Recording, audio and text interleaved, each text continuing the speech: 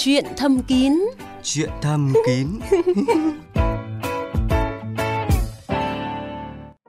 Biên tập viên Ánh Tuyết xin chào các bạn. Bây giờ đêm đã bắt đầu về khuya và chúng tôi muốn mời các bạn cùng thư giãn để bước vào không gian của Chuyện thầm kín trên VOV2 FM 96,5 và trên trang web vov2.vn. Các bạn thân mến, để có một đời sống tình dục hòa hợp viên mãn thì điều đầu tiên là cả hai phải đều ở trong cái trạng thái khỏe mạnh về thể chất cũng như thoải mái về tinh thần. Tuy nhiên thì nhiều thính giả của Chuyện thầm kín đã gọi điện tới chương trình và phàn nàn như thế này ạ. Cháu cứ hay bị ngứa bụng kín. Gần đây cháu cứ hay râm đau bụng dưới. Cháu bị ngứa rất lâu rồi ạ. Khoảng 2-3 năm khám ở bệnh viện tỉnh cho thuốc đặt hết nhiều thuốc nhưng mà một thời gian sau nó lại ngứa trở lại. Sau khi quan hệ của em thì tôi đau rất rát của cái một năm này. Thì đầu tiên là có triệu chứng đau rát dọc niệu đạo bằng này. Em đi khám ở bệnh viện tuyến huyện họ bảo với bên kích niệu, rồi xong uống thuốc bệnh viện này cũng được. Cô với chú cũng ngủ với nhau sao nó đau cái chấn thương nào cái chỗ liệu đạo mà đau, xong là từ đấy thì cô cứ thấy nó đau mà nó cứ đỏ. Thì mà cô chữa là nhiều lắm, từ năm ngoái năm này cô được gần 2 năm mà cô chẳng thấy nó khỏi. Vâng ạ, viêm nhiễm đường sinh sản dai dẳng đã ảnh hưởng không nhỏ đến cuộc sống của nhiều người, đặc biệt là chuyện ấy. Vậy tại sao bệnh lại hay tái phát và làm thế nào để chấm dứt tình trạng đó? Bác sĩ Nguyễn Bá Hưng, chuyên gia về sức khỏe sinh sản, sức khỏe tình dục ở Bệnh viện Nam học và Hiếm muộn Hà Nội sẽ giải đáp câu hỏi này và tư vấn cho các bạn trong chương trình đêm nay. Vâng, xin chào quý vị thính giả của chương trình Chuyện thầm kín. Xin chào MC Ánh Tuyết và ekip của chương trình. Rất vui lại được đồng hành cùng quý vị thính giả. Vâng, xin cảm ơn bác sĩ Hưng đã dành thời gian tham gia chương trình ạ. Trốn phòng the và những điều chưa biết. Đã có chúng tôi thì thầm luôn bên bạn.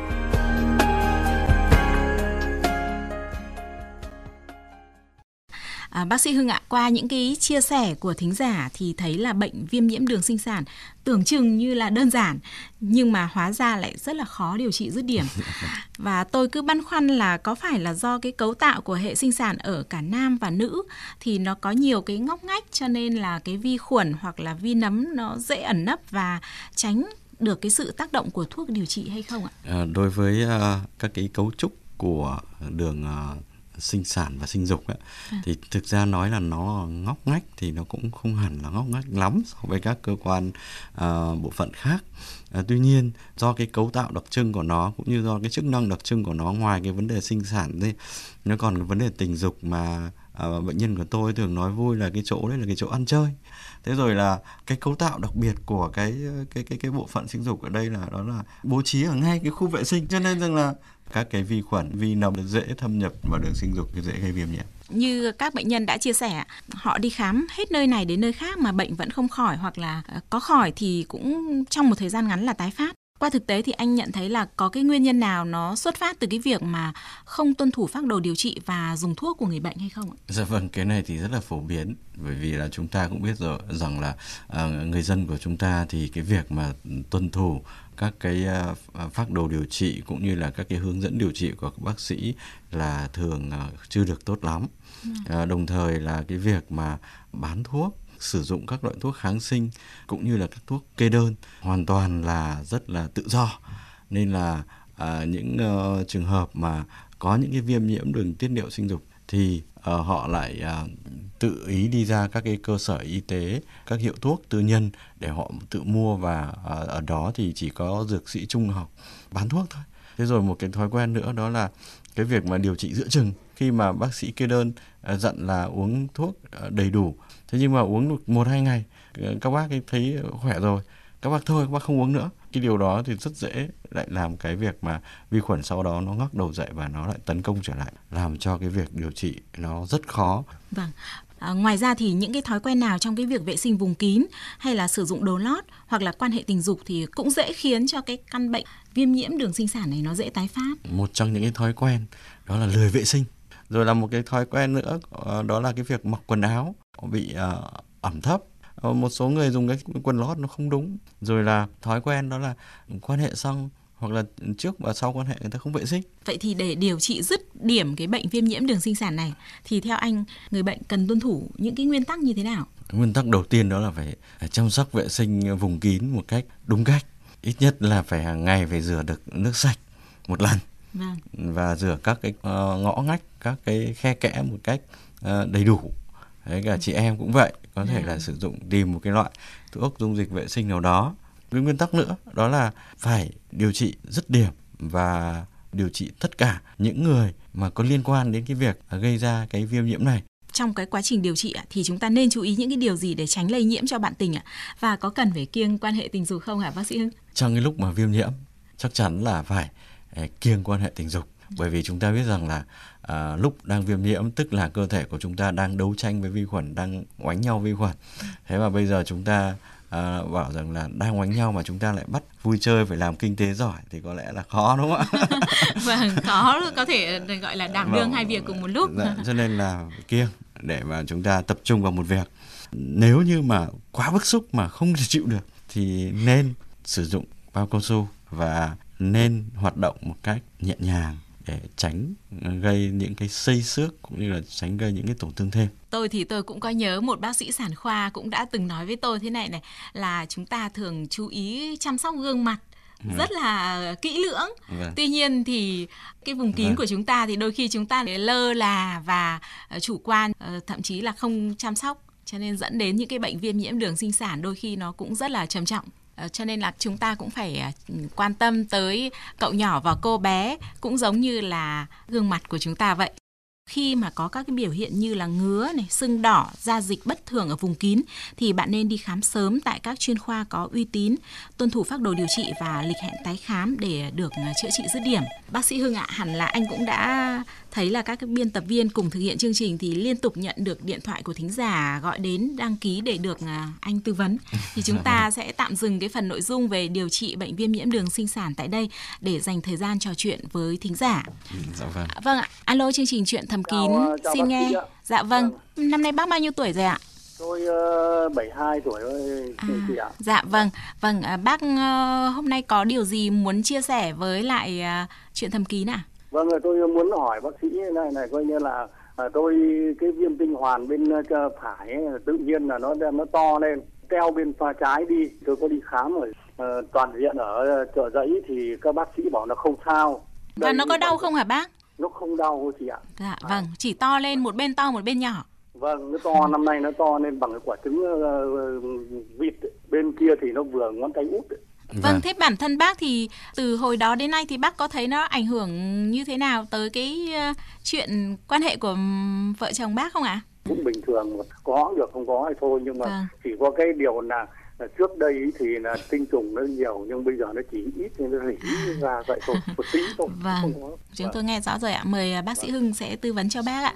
Do là cũng không khám trực tiếp, không được thăm dò cho bác, cho nên rằng là chỉ có thể tư vấn cho bác một số các cái nguyên nhân nó có thể dẫn tới cái tình trạng nó to như thế này.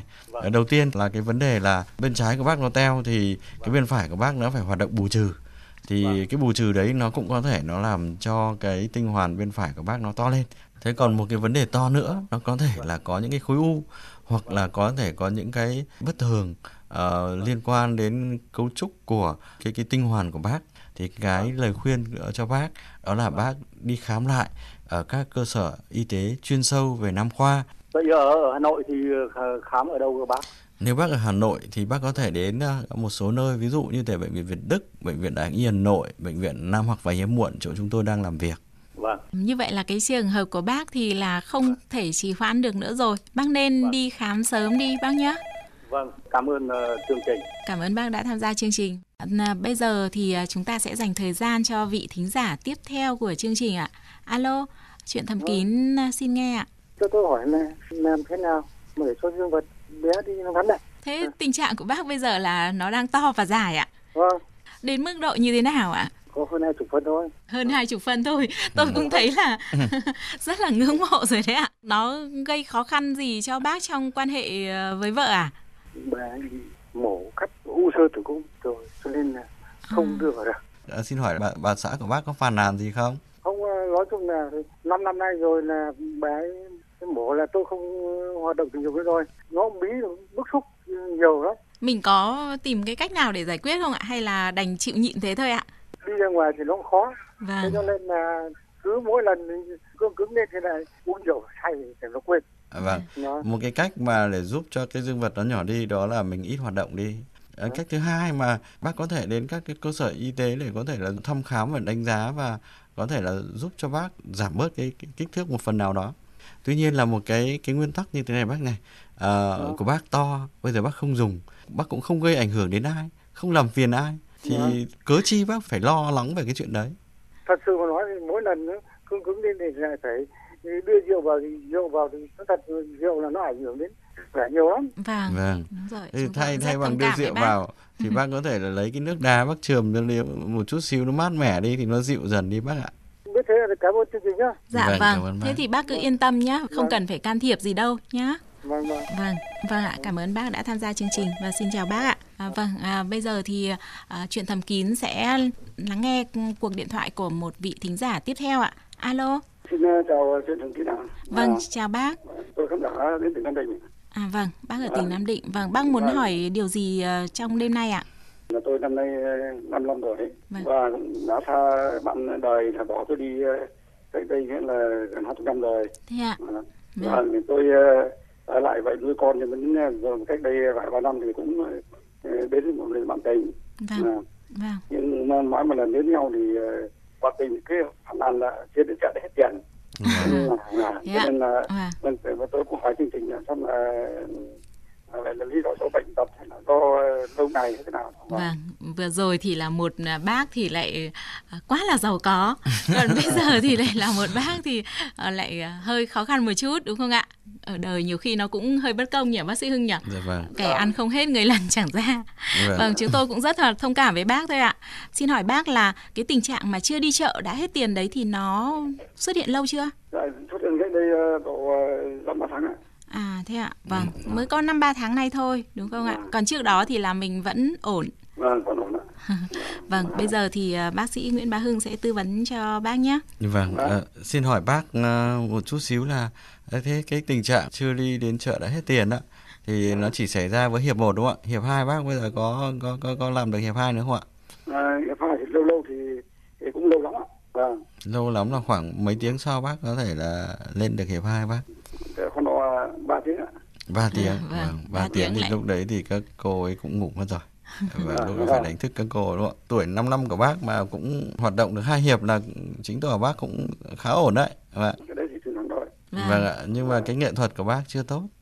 Cho nên là và do cái việc mà để lâu ngày quá, bác cả chống nuôi con 20 năm mà không có hoạt động gì, bây giờ gần gũi với cả cô bạn tình đấy đúng không ạ? Có thể là do những cái ban đầu, do những xúc cảm ban đầu, rồi là cái cảm giác nó khát khao lâu ngày thì nó cũng làm cho cái hưng phấn đấy nó xảy ra nó sớm hơn.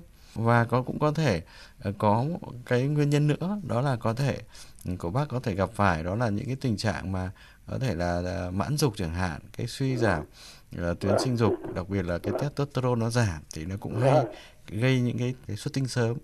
Để mà của bác mà có thể cải thiện được vấn đề này thì thứ nhất bác có thể là thay đổi chế độ ăn, rồi là các cái nghệ thuật, cái quan hệ. Ví dụ như thể là bác sẽ phải dạo đầu nhiều hơn, làm cho cô ta hưng phấn và có cảm hứng nhiều hơn bằng các cái công cụ khác. Khi mà bác sử dụng cậu nhỏ thì bác cũng phải rất là từ từ và nhẹ nhàng, dần dần. Thậm chí là bác có thể phân tán cái cảm xúc của bác đi. Thế thì bác cứ thay đổi một thời gian mà cái tình trạng này mà nó không cải thiện được thì bác đến các cơ sở y tế chuyên khoa sâu về nam khoa, chúng tôi sẽ giúp bác xử lý cái vấn đề này.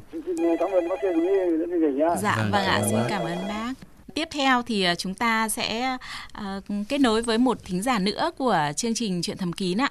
Alo, chương trình xin nghe đây ạ. Dạ, xin chào chị Thầm Kín ạ. Vâng, tôi nghe giọng anh là chắc là ở một tỉnh phía Nam đúng không anh? Tỉnh Kiên Giang chị ơi. Tỉnh Kiên Giang rất xa. Vâng, anh có điều gì muốn chia sẻ với bác sĩ Hưng trong đêm nay? Dạ, câu hỏi của em là một tuần thủ dâm 3 lần, có vấn đề gì không bác sĩ ha? Vâng, anh bao nhiêu tuổi rồi ạ? Dạ, em 25 thôi chị ơi. Em 25 tuổi và một tuần thủ dâm 3 lần. Em chưa có bạn gái à? Dạ, chưa đây chị. Cái việc thủ dâm này của mình nó diễn ra lâu chưa? Dạ, khoảng 5 năm nay ấy chị. Vâng, với các cái bạn trẻ mà chưa lập gia đình thì có cái giải pháp nào để hạn chế cái tình trạng này không hả bác sĩ Hưng? Dạ vâng, bạn đã quan hệ tình dục lần nào chưa? Dạ, chưa chưa đó bác sĩ ạ. Thế đã chuẩn bị các cái chương trình tán gái đến đâu rồi? Vẫn chưa có người yêu bác sĩ ạ. Vẫn chưa có người yêu. Thế thì chưa có người yêu cho nên là bây giờ cứ phải ở nhà thủ dâm đúng không? Dạ đúng rồi. Vâng, thế thì đấy là nó lại gây một cái vòng luẩn quẩn đó. Để mà cải thiện cái vấn đề cái thủ dâm đó, bạn cũng nên cố gắng tiếp cận với các cô gái. Thế còn nếu như bạn vẫn cứ tiếp tục làm cái này một mình và làm với một cái tần suất mà 2-3 lần một tuần là cũng là nhiều đó. Nó gây ảnh hưởng đến cái vấn đề về sinh sản, vấn đề về tình dục của bạn, cái khả năng về cương cứng của dương vật nữa. Mình nên giảm bớt cái tần suất thủ dâm đi bạn nhé. Cảm ơn bác sĩ. Cảm ơn em đã tin tưởng ở chương trình và chia sẻ những cái điều mà rất là khó nói, khó chia sẻ với mọi người. Vâng, và tiếng chuông điện thoại thì liên tiếp đổ dồn và chúng ta cũng có thể thấy rằng là danh sách thính giả đang chờ đợi thì cũng còn rất là nhiều. Vâng, bây giờ thì mời bác sĩ Hưng tiếp tục tư vấn cho vị thính giả tiếp theo của chương trình ạ. Alo, chương trình Chuyện Thầm Kín xin lắng nghe vị thính giả ở bên kia đầu dây đây ạ. Alo, tôi nghe. Dạ vâng, xin mời bác nêu câu hỏi ạ.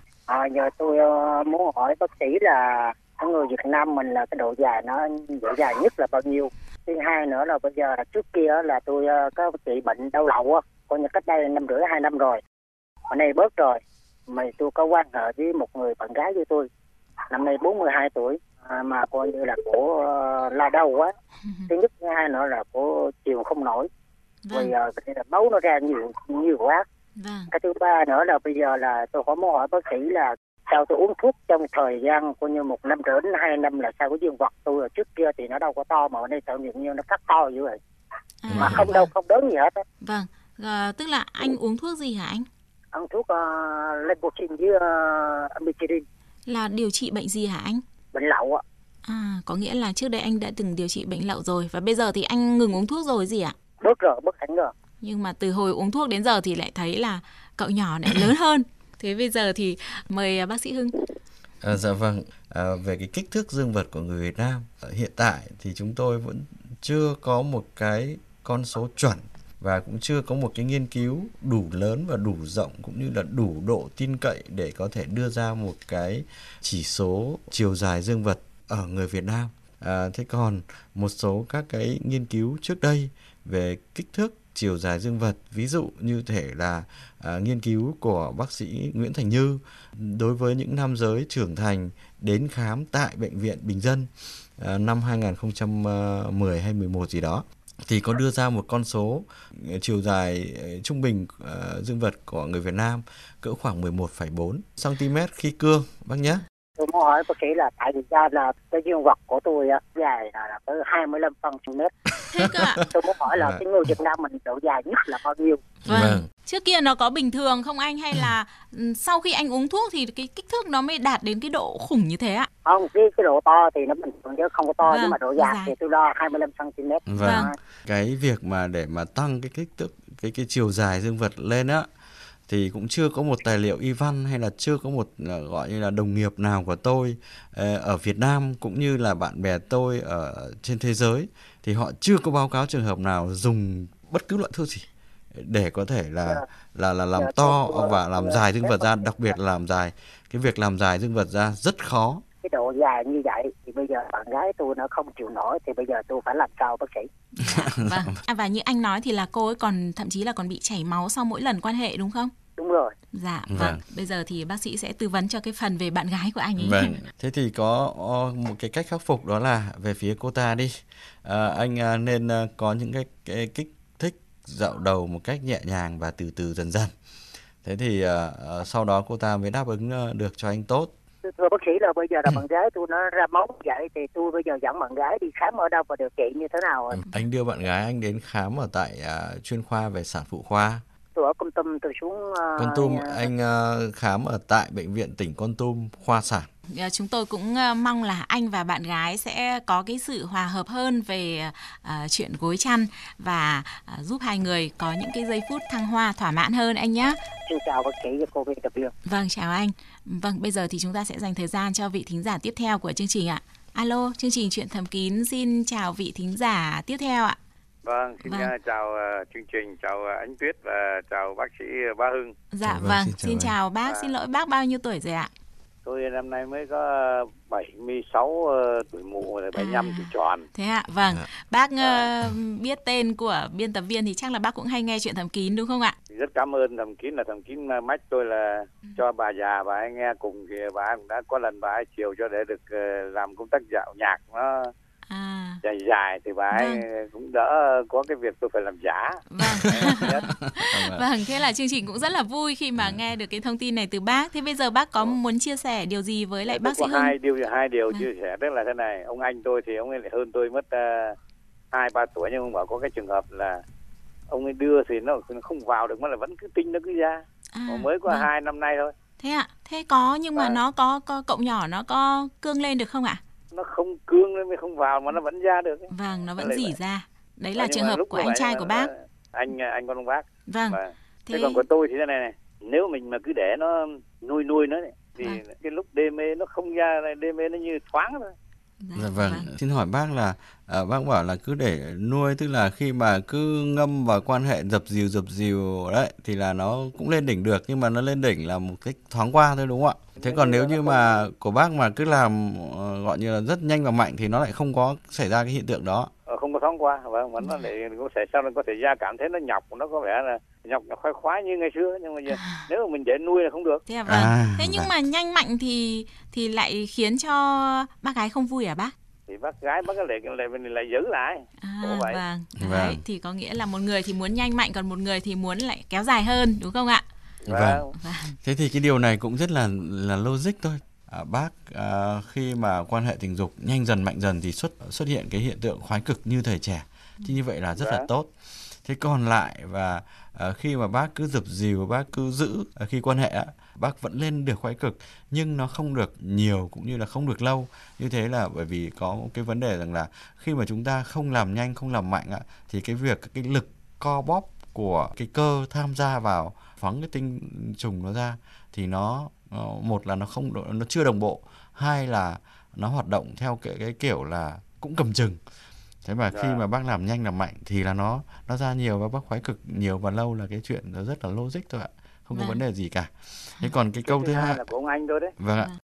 Như của anh nhà bác mà bảo rằng là chưa có kích thích tình dục gì, mà chưa đưa vào gì cả mà nó vẫn ra như vậy, thì thật sự là những cái này để mà đánh giá xem nguyên nhân cụ thể nó ở đâu thì chắc chắn là chúng tôi sẽ phải thăm khám và đánh giá một cách đầy đủ thì mới có thể đưa ra được một câu trả lời chính xác. Bác khuyên anh nhà bác nên đi khám chuyên khoa sâu về nam khoa để có thể xử lý các cái vấn đề đó cho anh nhà bác nhé. Thế là cảm ơn chương trình và cảm ơn anh Tuyết và bác sĩ Hưng nhé. Cảm ơn bác đã tham gia chương trình. Vâng, thưa bác sĩ Hưng, bây giờ thì chúng ta sẽ tiếp chuyện một vị thính giả tiếp theo ạ. Alo, chương trình Chuyện Thầm Kín xin nghe vị thính giả ở đầu dây bên kia đây ạ. Báo cáo bác sĩ là tôi là ở Bắc Ninh, năm nay là 70 tuổi rồi. Thế thường xuyên nghe cái chương trình rất hay, nói chung là đều là rối loạn cực dương cả. Thế chúng tôi muốn hỏi là trước khi đi khám có phải nhìn ăn để xét nghiệm máu không? Cái thứ hai là chi phí vừa mua thuốc vừa khám là khoảng bao tiền, biết liệu chừng đi đến nơi lại thừa thiếu rồi mệt ngứa. Vâng ạ, xin hỏi bác là bác muốn khám cái gì ạ? Tức là rối loạn cương dương. Rối loạn cương dương. Vâng. Sinh lý yếu, vợ thì khỏe, vợ thì trẻ hơn vợ. Năm nay 70 tuổi, vợ 50 tuổi thôi, vợ trẻ chi gái cho nên là. Thế là bây giờ là mình một tuần thì có đáp ứng được cho bác gái lần nào không? Thông thường là cũng được một lần, nhưng mà bình thường một lần một tuần để làm sao uống cái thuốc vào nó khỏe hơn, nó thoải mái hơn. Vâng. Một tuần một lần thì bác gái vẫn chưa cảm thấy là thỏa mãn lắm đúng không ạ? Không đáp ứng được. Dạ vâng, một người đàn ông cũng rất là yêu vợ và chiều vợ đấy đúng không bác sĩ? Vâng. Tôi mà ở tuổi như bác mà cũng có vợ trẻ và vợ xinh thì tôi cũng sẽ phải làm như thế. Bởi vì là anh em chúng ta đúng không bác? Đàn ông chúng ta là phải có nghĩa vụ phải phục vụ chị em cho tốt đúng không ạ? Vâng. Ai cũng được như là bác với cả bác sĩ Hưng đây thì phụ nữ chúng tôi hạnh phúc lắm ạ. Câu chuyện như thế này bác ạ, bác cũng biết rằng là cái điều trị về lĩnh vực về nam khoa, về rối loạn về cương dương thì hiện nay Bộ Y tế, nhà nước chúng ta cũng chưa chi trả cho các cái việc điều trị này. Vâng, thế nên là chi phí trong cái việc điều trị các cái bệnh lý rối loạn cương dương này là nó thường cao hơn so với chữa trị các cái bệnh lý thông thường khác bác ạ. Tùy thuộc vào tình trạng của bác như thế nào, có những cái vấn đề gì thì các bác sĩ sẽ có thể có cái hướng điều trị cũng như là các cái cách điều trị phù hợp nhất cho bác. Thì thông thường cái chi phí cho cái việc mà chỉ khám thôi ạ thì nó cũng mất khoảng tầm ít nhất là nó phải khoảng tầm trên 1 triệu bác ạ. Thế còn lại là cái chi phí cho điều trị thì nó cũng có rất nhiều các cái cách điều trị khác nhau, thuốc điều trị khác nhau.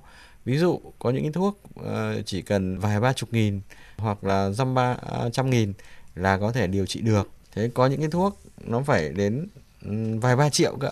Thế phải tùy cái nguyên nhân, cái tình trạng bệnh của bác mà có thể là có cái chi phí khác nhau bác ạ. Sơ cứ tất cả cái độ khoảng độ 5 triệu đi, thế còn có phải nhịn ăn. Nếu như chỉ khám về cái sinh lý rối loạn cương không, kiểm tra các cái đánh giá về chức năng của tuyến sinh dục thì không cần phải nhịn ăn. Tuy nhiên, với cái tuổi này của bác đi khám mà để có đánh giá được một cách đầy đủ, ngoài những cái chức năng của tuyến sinh dục, còn những cái chức năng của các tuyến hoặc là các cơ quan bộ phận khác nó liên quan đến vấn đề rối loạn cương dương không thì cũng phải xét nghiệm thêm các yếu tố khác, vẫn cần phải nhịn ăn bác ạ. Rất cảm ơn chương trình. Chương trình nên là mỗi lần phát được khoảng 45 phút hay. Chị rất nhiệt tình và dẫn chương trình rất hay. Cảm ơn chương trình nhé. Dạ vâng. Cảm ơn bác. Các bạn thân mến, đúng là như vị thính giả vừa rồi có nói ạ, thì nhiều thính giả cũng gọi điện đến chương trình và hỏi chúng tôi rằng là tại sao thời lượng chương trình ít thế, chỉ có 30 phút thôi. Nhưng mà tôi lại nghĩ rằng là cái gì cũng thế, để đói một chút, thèm thuồng một chút thì sẽ càng tạo cái cảm giác khao khát hơn. Không biết là bác sĩ Hưng có nghĩ như vậy không ạ? Tôi cũng có cái cảm giác đồng cảm với cả MC Ánh Tuyết. Vâng.